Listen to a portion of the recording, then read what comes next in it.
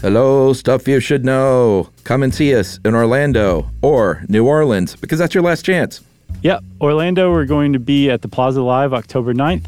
New Orleans, we're going to be at the Civic Theater October 10th. Just go to sysklive.com and you will find info and links to buy tickets, and then you can come see us because they won't let you in the door without them. I'm sorry. That's right.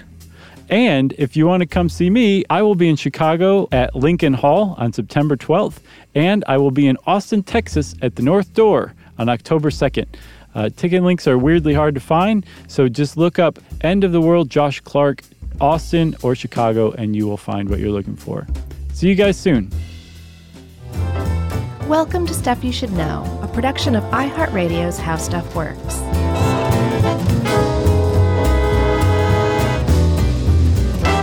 Hey, and welcome to the podcast. I'm Josh Clark, and there's Charles W. Chuck Bryan. There's Jerry over there, and this is the podcast. Like I said, in particular, it's the Stuff You Should Know podcast. So if that's not what you're here to listen to, you're in the wrong place. And if you don't want to listen to us talk about government shutdowns, then you're in the wrong place. But who doesn't want to know about government shutdowns?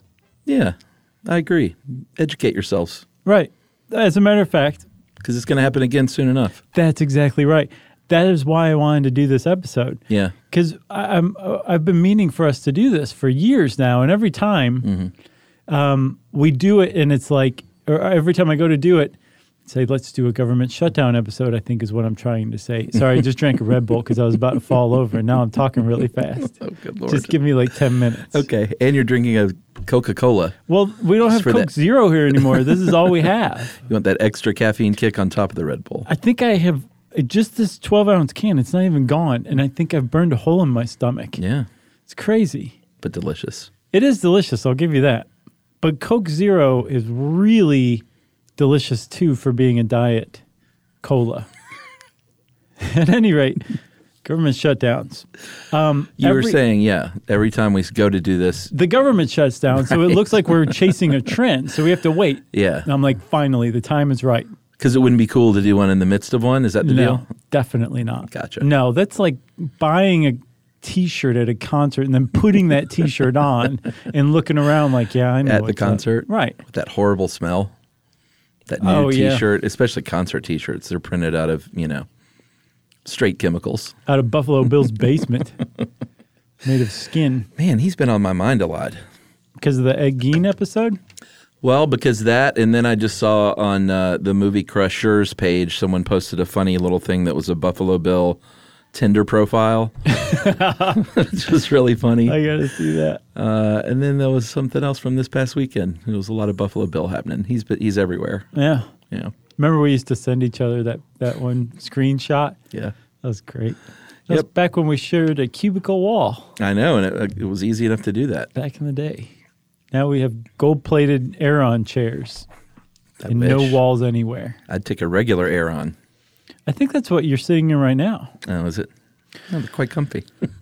So anyway, welcome to the podcast. I'm Josh. There's Chuck. We should edit all that other stuff out, don't you think? Or get money from Red Bull, Coca-Cola, and Aeron. You're right. And Buffalo Bill. Right. Or the Buffalo Bills football team. Dang, man. You just really pulled it together with that last one. So we've been through some shutdowns in our time, Chuck. Sure. In our day. Yeah.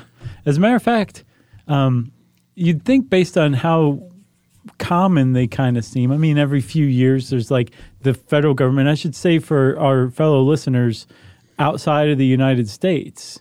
Our government is broken. Right. We're talking about government shutdowns, and it's a lot like what it sounds like. I mean, we'll get to the nuts and bolts of it, obviously. But it's basically where the federal government, not state governments, but the federal USA government, parts of it just stop functioning. Right. And the reason they stop functioning is because those agencies, those parts of the federal government have not been funded. And since they haven't been funded by law, by congressional act from years back, they are not allowed to pay workers any longer. They're not even allowed to accept volunteer work from their workers. So With no workers, that means the agency shuts down. And that's a government shutdown. That's what we're talking about. Literally parts of the government shut down. Yeah, and again, we will get into all the nuts and bolts, but it shuts down because of funding gaps, and those funding gaps happen almost always because of entrenched politics. Yeah, it's two sides playing chicken over the budget. Right. And when the government shutdown happens, neither side blinked.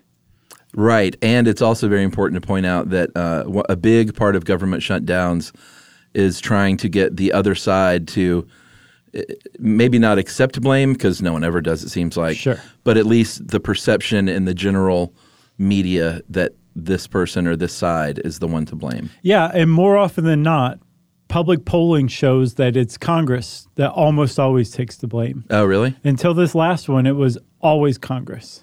Right. No matter what, which is funny that they would try to pull this off because it's so politically risky. Yeah. Because it's so damaging Right. on an individual level among like federal employees or just average Americans, but also on a national level. Yeah, our economy takes a huge hit. Huge hit that we just never regain. All right. That's a great setup. I think so too. So, Chuck, to start, I think we should talk about how money moves around the federal government, don't you? Yeah, and this is, again, if you live outside the country and even if you live in the United States, you may not understand what power of the purse means. But in the United States and in the U.S. Constitution, Article 1, Section 9, Clause 7. Yeah, not even the Bill of Rights, like the Constitution. Yeah. Like this was one of the first things they thought about. It was Congress who was granted control over the money. So the president can't just fund something. The Senate can't just fund something. Everything has to be agreed on, and they can't spend a dime without Congress's express approval through this process we're going to get into called appropriations. Right. And so in the Constitution, it just said the Congress is the one that approves all money. Everything comes through Congress, right? Yeah, we should read that, though, because it does have one funny line. You go ahead. From the Constitution, no money shall be drawn from the Treasury, but in consequence of the appropriations made by law, so far so good, Okay. and a regular statement of account of receipts and expenditures of all money shall be published from time to time. It's very nonspecific. Whenever you get to it. Why not in November of every year? I honestly don't know. Because, I mean, from time to time makes it seem unimportant. It makes it seem, what's the word when you don't have to do something? Makes it seem non-mandatory. Yeah, optional. Optional. Sure. That's the word. Right. I know you so well I know. after all these years. So that's that's from Article 1 of the Constitution. And presidents from 1778 onward said, okay, I can work with that. There's a huge loophole here. Like, no, I can't, spend money myself. Like, I can't pay anybody myself. I have to wait for Congress. Right. But that doesn't mean I can't, get the work done first. And then when it comes time to pay, I can just direct this contractor or vendor or whoever, militiaman, to Congress to go get money. Yeah, which is really, that is so United States government. To be like, well, I'm technically not writing the check. Right. I've just engaged someone's services, and now we owe them this money. Yeah, Congress, pay this guy. He did what he's saying he did.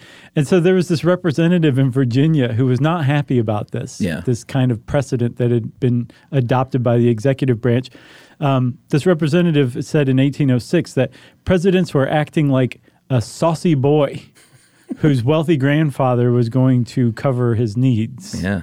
And that was the case. So eventually Congress said, we got to close this loophole. And they did in 1884, I think. Yeah, the Anti-Deficiency Act basically said, no, you can't just pay the guy to paint your house and then stand there tapping your toe looking at the guy with the checkbook. Right, exactly. As a matter of fact, they said, you can't spend a single dime that Congress hasn't already appropriated for that. That's right. You just can't do it. So much so that, again, you can't even accept volunteer work unless it is basically to protect life or public safety, something really, really important. Right.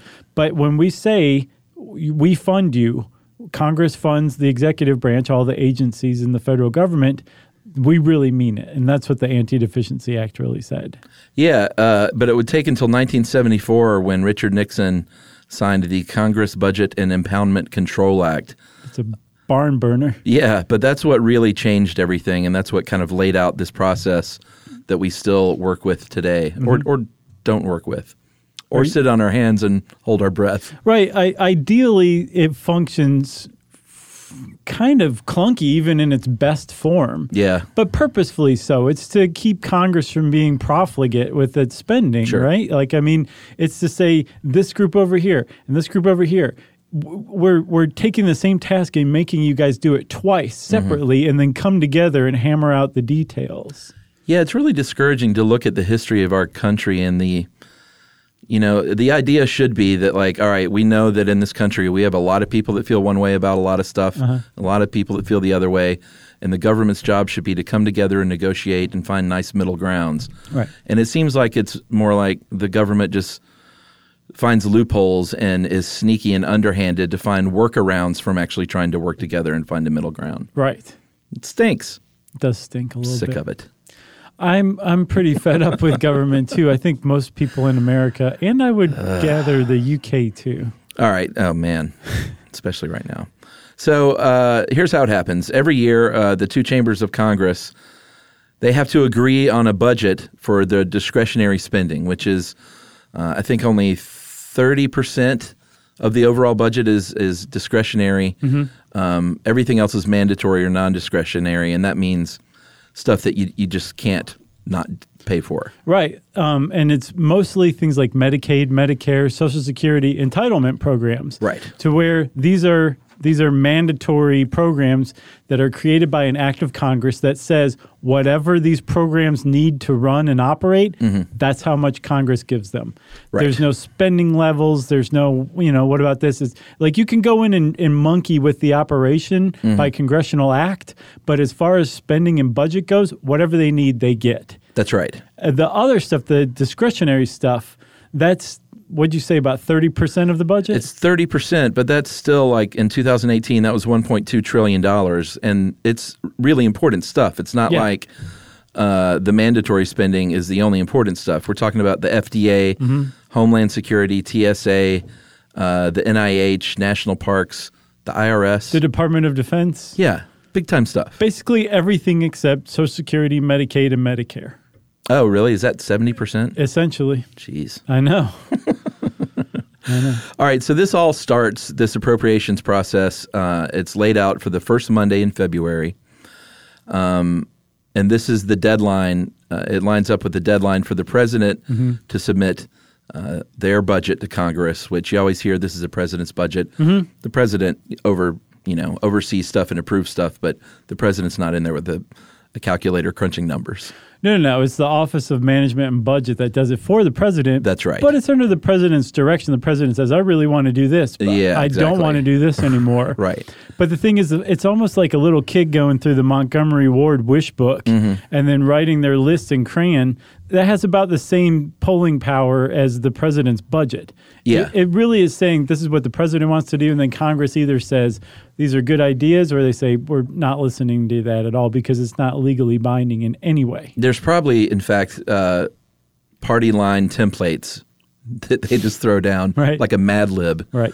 And they tweak it a little bit, but they say, like, oh, well, here's the Republican-style budget, and here's the Democratic-style budget. Right.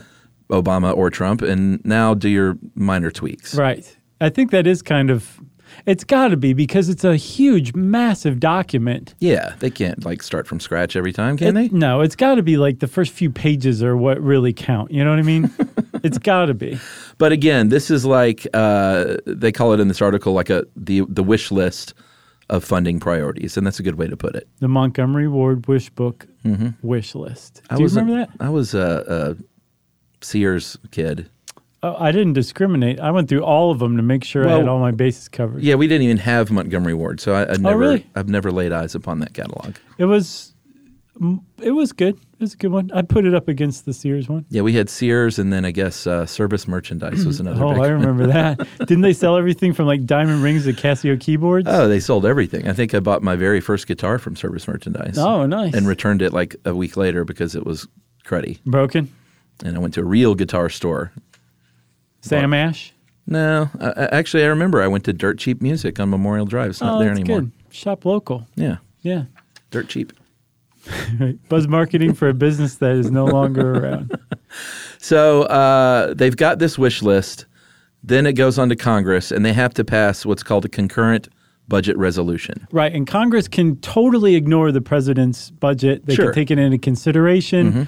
If Congress is controlled by the same party the president is, the president's wishes are probably going to be taken into consideration. But ultimately, Congress says this is what we want to do.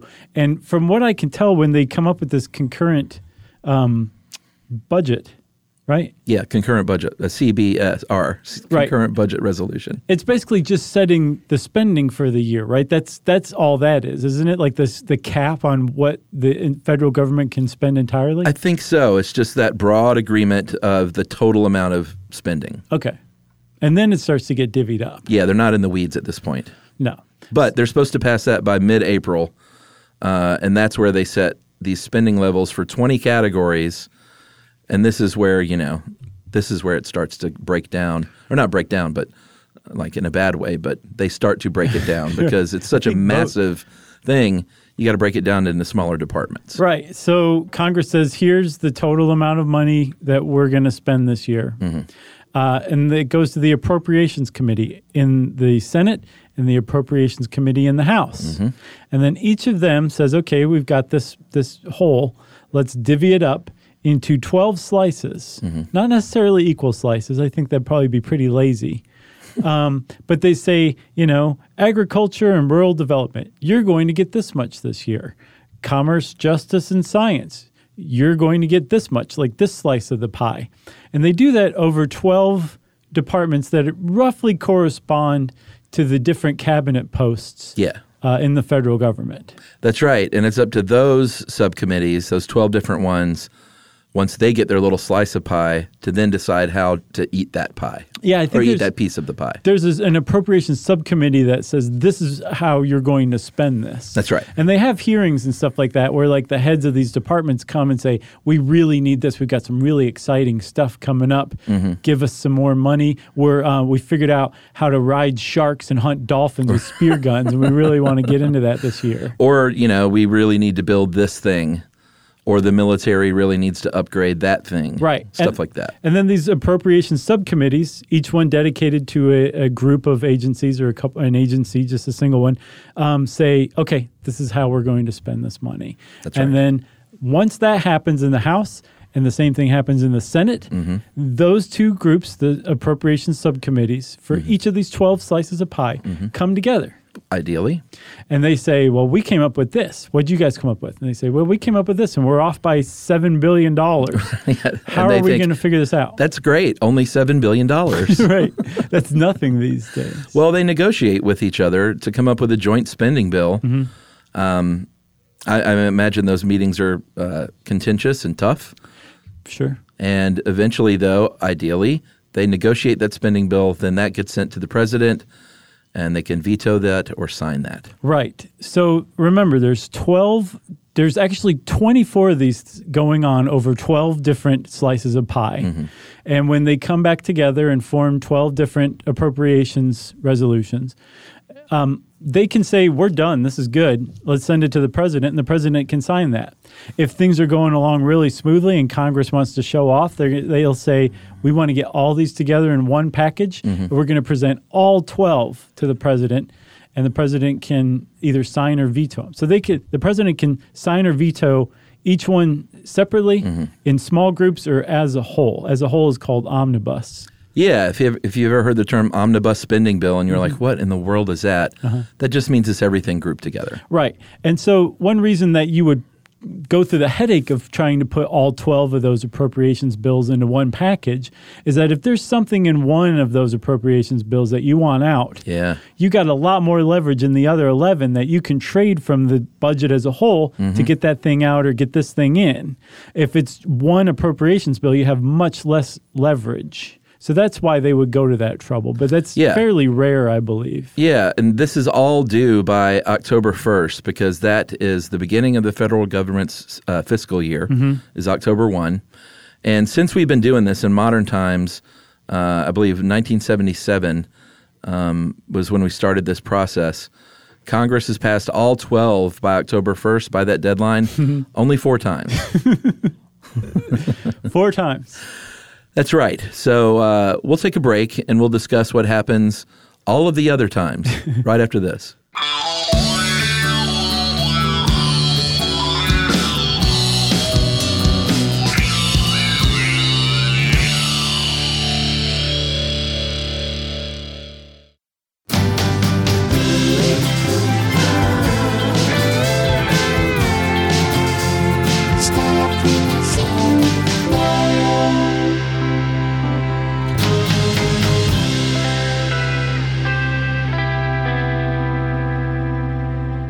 So, okay, Congress comes along. Also, big shout out to Dave Roos. This is his first article that we're doing an episode on. Yeah, Dave is one of the great writers from HowStuffWorks.com that we long admired over the years and tapped him to do some stuff for us. Tapping him. We're tapping him and he's tapping back. It's great. We've got a pretty great little stable going here. We got Dave Roos, Julia Layton, and the Grabster. All writing for Stuff You Should Know right now. That's right. And I think if they keep up the good work, then that's all we need. Sure, yeah, I think so too. Because we still put together our own stuff too. Yes, we do. I want to give us a pat on the back as well. All right, that's fine. All right, so... I just pulled a muscle in my arm. Okay? I can't write this week. So, like we said before the break, this has only happened 4 times and since 1977 that all 12 appropriations bills were passed by that October 1 deadline. That's so funny. So when it comes to October 2nd, it doesn't mean if we haven't passed those appropriations bills, it's like everything just stops working. Right. Because if you pay attention to the news, you will notice that there's something called a continuing resolution. So this can happen for a lot of reasons. One good and sort of non-offensive reason could be that, man, we were really close and we're almost there. We just need another week or the weekend. We'll work through the weekend even to get this done. Right. A good but offensive reason is because someone farted and everyone cleared out of the chamber and missed the deadline. So they had to do a continuing resolution. No, I mean, if they're close and they just need a few more days to work it out, then that can happen. They'll pass a continuing resolution, which means everything stays the same. You don't get any more money or you don't get money taken away. Just keep, operate as usual. Right. You can't increase spending. You can spend differently or whatever, but you can't spend above the levels of the previous fiscal year. No new spending. You're currently in, right? That's right. Okay. I'm with you. I think a continuing resolution, whether it's one for a day or for a year, and there have been ones that have been like year-long continuing resolutions. Yeah. There's no limit. You can pass them forever long you think you need. Right. It does show that negotiations are still ongoing. They haven't broken down. Yeah. They just haven't reached the point where they're in agreement yet. That's right. The problem comes when they stop issuing continuing resolutions. That's right. Dave threw in a few pretty cool facts here. 186 continuing resolutions have been passed since 1977, and 117 of those have been since 1998. Yes. So it's taken them 117 times that they could not work it out since 1998. That's a lot. Yeah, it is. But if you think about it, it's about evenly split. Well, no, it's not evenly split. It's like 70 to, I think, 69 to 117 over 2 20-year periods. Oh, yeah? And it does seem to be getting worse, but that's kind of lopsided because in 2001, there were 21 of that 117. Yeah. 21 of them all came in 2001. Yeah. So I'm not quite sure about this, but I wonder, is an increase in continuing resolutions, is that like a barometer for government or how government's working? I don't know. Because I wonder, ideally, like they would get all this done by the October 1st deadline every time. Well, it depends because as this points out, like sometimes it is over the weekend and it's just a few days and they're like really close to having it worked out. So to me, that's not the biggest deal in the world. That doesn't mean the government isn't functioning well. Right. I mean, as well as it ever does. Sure. Am I right? Yeah. But like in 2007, 11 and 13, they were all year long. There were no appropriations bills. Right. They just said we're just going to repeat last year. Or no real appropriations bills, I guess. Right. They just said, remember the spending levels from before? Go with God. That's what you got again this year because that we to can't me come means, to an agreement. Yeah, that's when things are bad. So continuing resolutions, too, like it doesn't affect spending levels or it doesn't increase them. It can't. I wonder, I don't know if it can decrease them or not. I know it just basically says same spending level as last year, so maybe it can't decrease them either. I think you can't decrease. I think it's just your current funding is locked. Right, but you can attach riders onto continuing resolutions. Yeah, these policy riders, those can be like the make or break. And if it's clean, which I don't know how often that happens, I'd be curious to see a stat. But if it's a clean policy rider, that means it has nothing else, or a clean CR. CR. It doesn't have any policy riders. That's right. So a lot of times, though, if there's a policy rider on a CR, it might be like, okay, we can't come to an agreement about Medicaid funding abortion. That was a big one in the 1970s. Yeah. But in this same appropriations bill that we're haggling over, there's this other thing that's like super critical. It's like local hospitals aren't going to get any NICU funding, and it's about to run out. Right. So we need to increase the NICU funding for local hospitals, and we'll attach that as a policy rider to this continuing resolution because this is kind of an emergency, and it doesn't really have anything to do with the contentious part that's keeping the policy or the appropriations bill from being passed. Right. So that's, I think, usually what happens with that. You know what show really nails this stuff is Veep. Oh, my gosh. For all it's like, comedy and funny stuff, it seems like they really nail kind of what it's like in Washington. Sure. Because there's a lot of talk of this kind of stuff. Yeah. Clean bills and riders and who's on whose side and can we sway this one person and over to our side. Yeah, a lot of just dirty, dirty language. Oh, yeah. God, man, Julie Louis-Dreyfus. She is she's an international treasure. Totally. I had one interaction with her briefly. When? In L.A., in my friend's building in Los Feliz, the Hollymont building. He lived there. Scotty, you know Scotty. Sure, of course. And we had a case of beer and a pizza and some snacks, and we were going. And she showed up as like, where's the party? Well, that's sort of what happened. We were going up in the front of the building, and she was shooting New Adventures of Old Christine right there at the entrance. And we literally walked by her, and they were like putting on her makeup like right in front of, they were right about to go. And she said, who are those guys? I want to go with them. Where are you guys going? And of course, we were like, come on up. That's cool. And then an electrician knocked on our door and asked to put a light in his apartment, shining out the window. How much did you charge him? No, we didn't. We were just like, come on in. That's nice. And then Eric Estrada showed up and arrested you. All right. So where are we here? So I'll tell you where we left off, Chuck. We left off with continuing resolutions. Temporary funding. Yeah. Eventually, if a position is contentious enough about some part of the budget, right, and very rarely is it something financial necessarily. Like it has to do with finances because it's in the budget, but typically it's something more political than that, like the idea of Medicaid funding abortions. Right. In 1977 and 1978, there were impasses were reached where they could not come to an agreement on using Medicaid to fund abortions, federal dollars to fund abortions, right? That's right. Very contentious issue. Yes, it had to do with money. It had to do with finances, Medicaid funding, but really it was about the social issue, this cultural issue, abortion. Yeah. And that's usually the kind of political impasse or divide that it takes to really reach a point where one side says, you know what, I don't even agree to this continuing resolution anymore. Just forget it. We're done. Yeah, it seems like it's usually something that is so important to that either president or party or both that they feel like it's worth digging in. And a lot of times that has to do sometimes that has to do with the thing itself, but sometimes it has to do with the perception of that thing to your voting base. Sure, that's part of it too. But I mean, we're talking politicians here. I think you could have just said the last part. You know? That's true. Yeah. So what happens when they fail to pass that appropriations bill and they're not talking? You're going to get a funding gap. And that doesn't necessarily lead to a shutdown either. Can we please get to the shutdown? Well, since 1981, more than half of the funding gaps lasted just a few days. When I talked about solving it over the weekend, a lot of times that will happen over the weekend.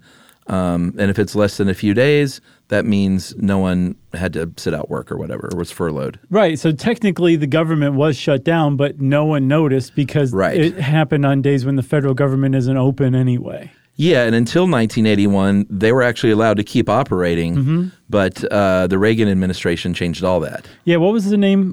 Benjamin Civiletti? Technically in Italian it'd be chi, because a C followed by a vowel makes a ch sound. Did you know that? I do, and I don't remember this guy. I don't either. I mean, we were young and probably too young to really know about attorney generals Young yet. and reckless. Like I knew the president and the vice president. Sure. And maybe the Speaker of the House or something. First Attorney General I was cognizant of was Edwin Meese. Wasn't he? Or was he state?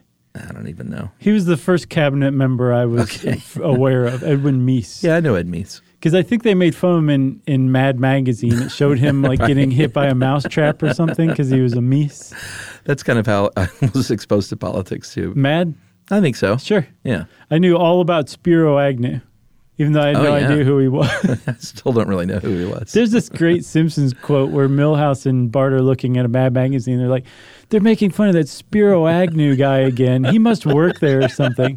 And I remember thinking, like, I guess Spiro Agnew works there. Right. Because they used to skewer, like, the publisher, too. So I just thought Spiro Agnew was one of them. I think it's a funny name, too, in comedy circles. Yeah. That's a good one. Yes, Attorney General Benjamin Civiletti. He was Reagan's AG, and he said it is not constitutional to keep spending money without congressional approval, which is what's happening when you say, well, go ahead and keep working, federal government. So they kind of made shutdowns happen. Yeah, like it was like, okay, we're shut down, haha. We're still just continuing on like normal. Right. Until Civiletti said, well, remember that Anti-Deficiency Act? That's actually for real. And I saw somewhere that it like they actually enforce that, and like federal agencies are frequently fined for violating these things, like going into contracts or hiring people when they don't really have the money for it. Yeah, and I saw somewhere the SEC got an $800 million fine once for it. Wow. Couldn't find it anywhere else, but it was a spectacular enough number to at least mention it. Yeah. So Civiletti really changed the rules for shutdowns, because before, if the government shut down, but the government still functioned, it was almost more of like a, what's the word I'm looking for? Ceremonial kind of thing. I know what you mean. It didn't really mean anything. It was symbolic. Symbolic, yes. Once Civiletti said, no, we actually can't stay open during a shutdown, that made the whole thing way more politically risky. And so they stopped happening nearly as frequently from that point on. That's right. Things have changed since then. Tremendously. And there have been 4 times, and sort of recently, where people really dug in, and there were what we would call major shutdowns. The winter of 95-96, there were 2 shutdowns because of Bill Clinton being a Democrat and Newt Gingrich hating his guts. He was the House Speaker at the time in the Republican-controlled Congress, and Newt was all about the Contract for America, which basically was small government, lowering taxes. Really sticking it to the poor. Yeah, like really higher restrictions on, or more strict restrictions on welfare recipients. Yeah. So he and Bill Clinton went at it for a long time. They really did. And I mean, like each side was dug in. And Gingrich was trying to shove that contract with America down Clinton's throat. It's not what Clinton's policies were, and Clinton said no, and neither side would give. And finally, and this is how shutdowns usually get resolved, they start doing polls of the American public and say, who do you blame for this? And almost invariably, the public says Congress. This is Congress's fault that the country is just being weakened right now by this government shutdown, and then Congress relents. And that's what happened for those two. Both of the shutdowns were a combined 26 days, and Republicans in the Congress were to blame, according to American people, Right. and polling numbers at least. So, they said, sorry. Fine. Fine. We'll try to get you impeached instead. Should we talk about 2013? Yeah, I remember this one really clearly. That's right. President Barack Obama, Republicans in Congress again. Ted Cruz. Like almost single-handedly shut the government down, if I remember it correctly. Yeah, he passed a bill that that Republicans were very upset about, the Affordable Care Act. Yeah. And he did all he could to defund that, basically defund what was later to be known as Obamacare. And he was like leading a kind of a rogue faction of Tea Party Republicans, because John Boehner was the speaker at the time, and he was a traditional conservative Republican. Right. And I believe he was on board to just, at least with continuing resolutions, to keep the negotiations going. Right. And I remember Ted Cruz just being like, nope, I'm shutting the government down. And it was a ballsy move, I'll tell you that. That's right. And that lasted 16 days.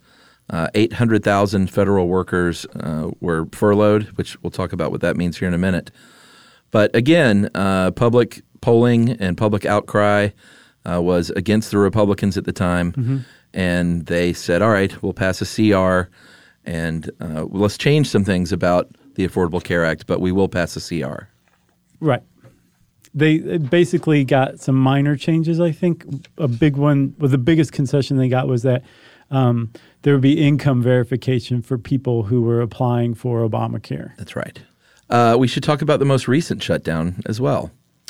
2018-19. I remember this one too, like it was yesterday. It basically was yesterday. Yep. And this was obviously when Donald Trump said, I want a border wall and I want $5 billion to get this thing going. And Democrats said, no, you're not. And they had a meeting on TV, which was really weird. Oh, it was so weird. And Chuck Schumer tricked Donald Trump into taking responsibility for the shutdown. Did Schumer do it? I thought he just like out of nowhere asserted it. I thought I remembered Schumer sort of tricking him in the room into sort of claiming ownership, almost like a dare. And Trump was sort of like, yeah, it's my shutdown. Oh, really? Because this is important. Yeah. And, you could see Schumer kind of laughing like, oh, I don't think he even understands what he just said. Yeah, I'm sure the Republicans were like, I can't believe you just said that. That's right. And there was a partial shutdown on December 22nd that ran for a historically long 35 days. Yeah, the previous one in 2013 was 16 days. The previous record was the 95-96 one. Combined were 26 days. Yeah, those were two. This was 35 days. Over Christmas and New Year's, which was a tough time to do that. Yeah, it was because, again, the deadline is October 1st. So they had created continuing resolutions from October 1st or September 30th on to December 22nd. And then finally on December 22nd, I remember this, Trump had been signaling that he was willing to give and I guess at least keep negotiating continuing resolutions. And Ann Coulter... That's right. expressed on Trump's behalf totally that he would not be giving on this position. I forgot about that. And that the government shutdown would go on. And Coulter basically single-handedly forced this government shutdown because she said, if you give on this, like, we're done. I will vote against you at the polls and make sure everybody else does. And that's when Trump's will was bolstered tremendously, and that's when the government shutdown happened. That's right. You want to take a break? Yeah. How many people are still listening to this, do you think? Roughly 70%. We'll be right back.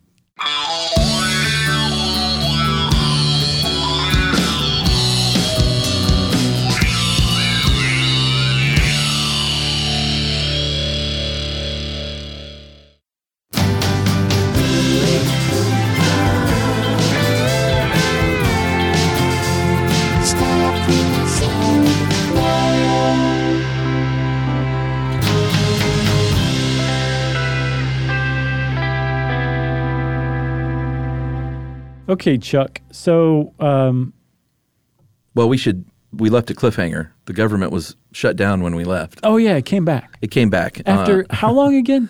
35 days later, on January 25th, Trump called off that shutdown without that funding for the border wall, again, because public perception was swayed not in his favor. Right, which is rare. Again, every single one of these shutdowns, everyone said it was Congress's fault. With this one, they said it was the president's fault. Surely that at least partially had to do with him claiming on TV that it was his responsibility for shutting down the government. That didn't last long, though, because I remember, and it gets so just childlike and snippy, but with the tweets from both sides calling it the Trump shutdown, Trump calling it the Schumer-Pelosi shutdown, trying to hashtag these things, see what's trending. It's all just so ridiculous. It is.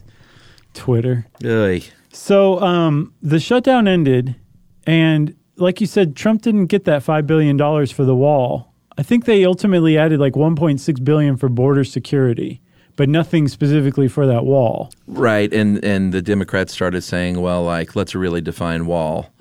Right, yeah, I remember that.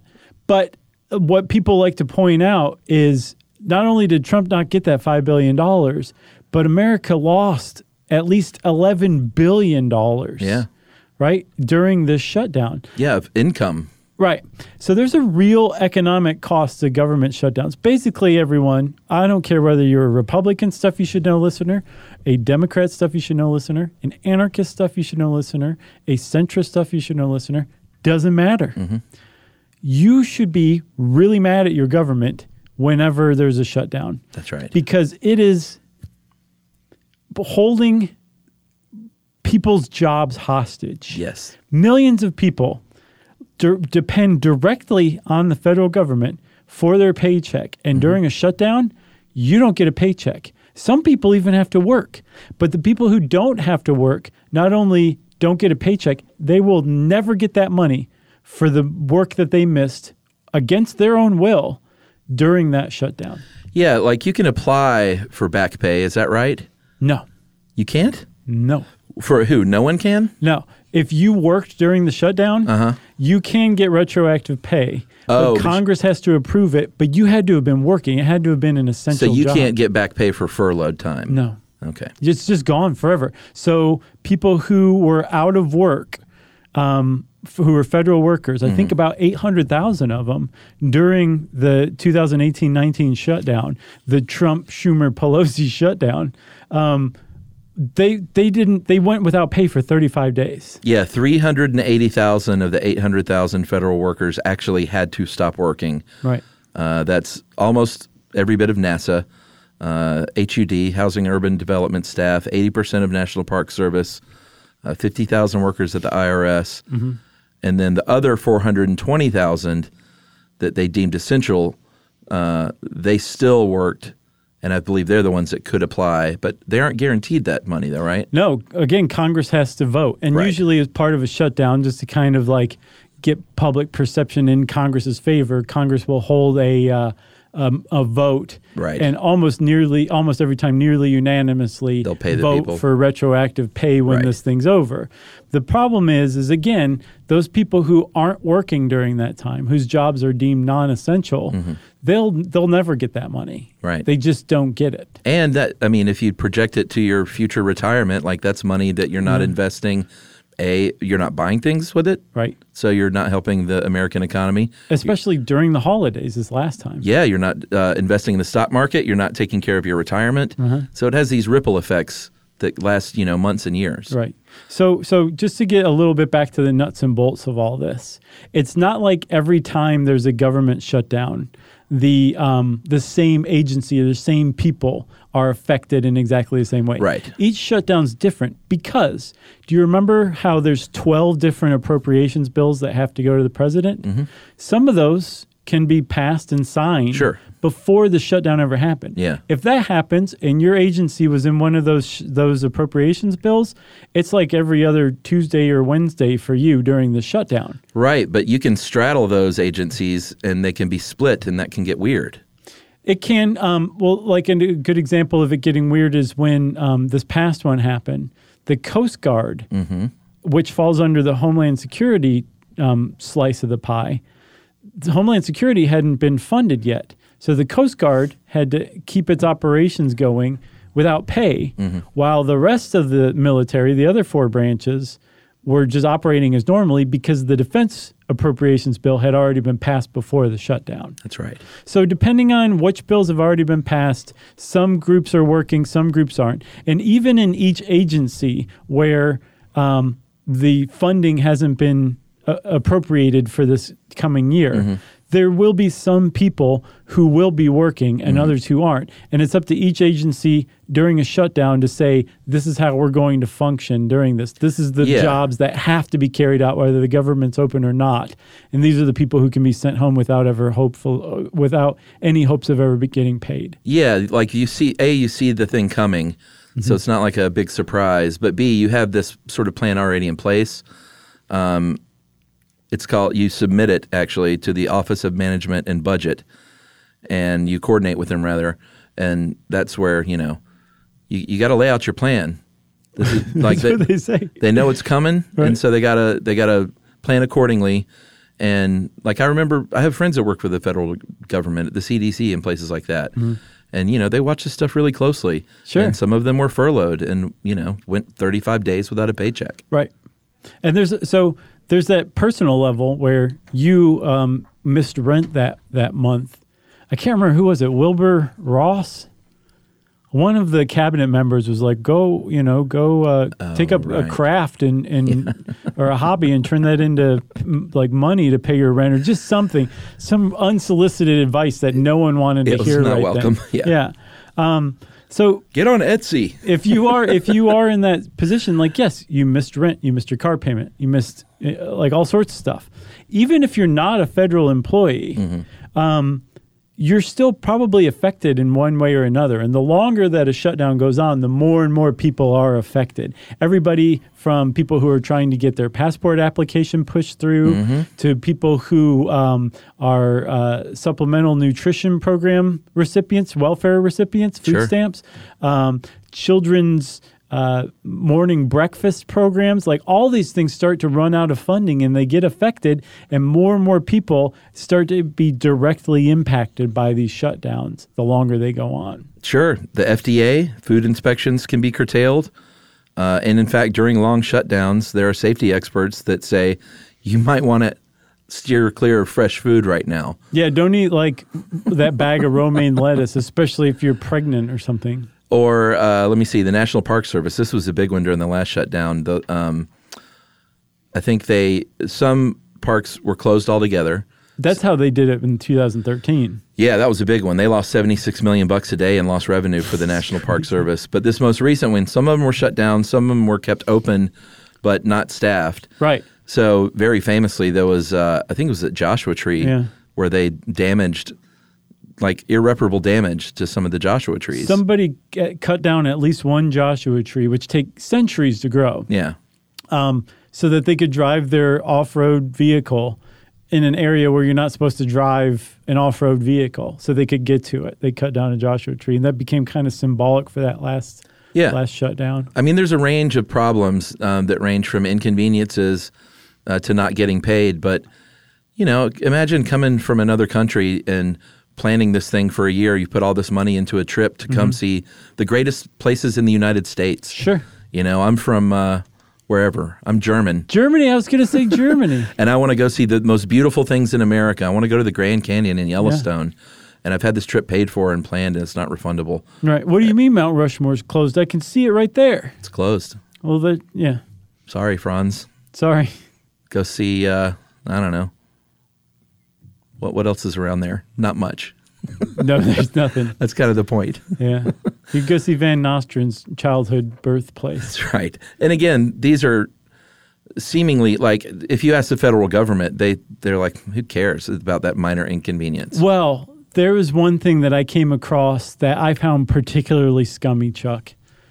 During government shutdowns, when other people who are working are not getting paychecks. Oh, yeah. Here we go. Some Congress people still get theirs. All Congress people do, but some have the wherewithal to be like, I'm not taking any pay during this shutdown. Right. Like maybe I'll get it retroactively, that's fine, but you just hang on to my paycheck. Other Congress people are like, yeah, keep the money coming. I need it, that's super scummy to me. Other people are out of work or working and not getting paid. Like the TSA famously had to work and whether they wanted to or not, and they didn't get paid. Or they're calling in sick. Congress should not be getting a paycheck during that time because it's Congress's fault. I know. I think they said that TSA employees, about 10% at one point, were calling in sick every day. Yeah, after a little while. You remember that? Yeah. It was not a good time to travel. And that's an inconvenience. People flying. Yep. Taking longer. When's the next one coming, Chuck? That's what everyone wants to know. October 2nd? We'll keep an ear out for it. In the meantime, now you know everything there is to know about government shutdowns. There's more little interesting details, but if you want to know about them, you can be a saucy boy or girl and look it up on the internet. And since I said saucy, it's time for listener mail. We have a couple of corrections. We haven't done these in a while. We haven't made mistakes in years. That's right. These are both yours, not to pile on. Hey, guys, I want to point out that Donald Trump spoke to the Prime Minister of Sweden, Stefan Löfven, about the arrest of A$AP Rocky, not the king. Yeah, everybody was really making a lot of noise about that over here because I got it wrong. And he said, I would not have even sent this email if Josh hadn't have finished that story with, this is reality, what I just said is actual facts. It was close enough. Yeah, it was just a slip of the tongue. Facts with a lowercase f. And that is from Hampus Bovjurg. What? Try that again. Hampus Bovjurg. Let me see. There's a lot of consonants in there. I'm sure some of those are quite silent. Wow, I think you nailed it. But you forgot the grip. Is that his last name? I think Bovjurg is the middle name of Hampus. So Hampus Grip. And I love that he put Swede in parentheses as if I had to see that. And then the other one was a math thing, and I'm kind of curious about this one. Okay. Nuclear semiotics, Josh said 9,000 seconds is 446 days. Mm-hmm. He said it's 104 days. Mm-hmm.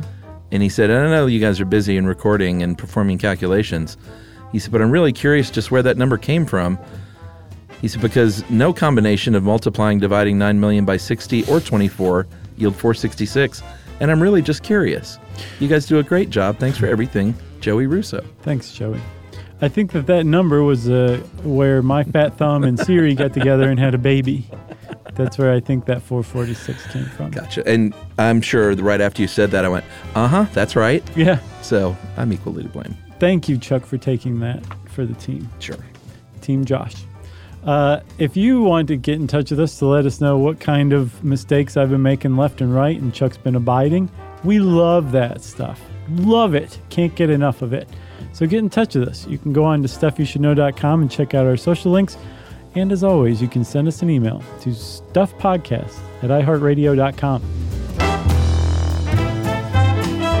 Stuff You Should Know is a production of iHeartRadio's How Stuff Works. For more podcasts from iHeartRadio, visit the iHeartRadio app, Apple Podcasts, or wherever you listen to your favorite shows.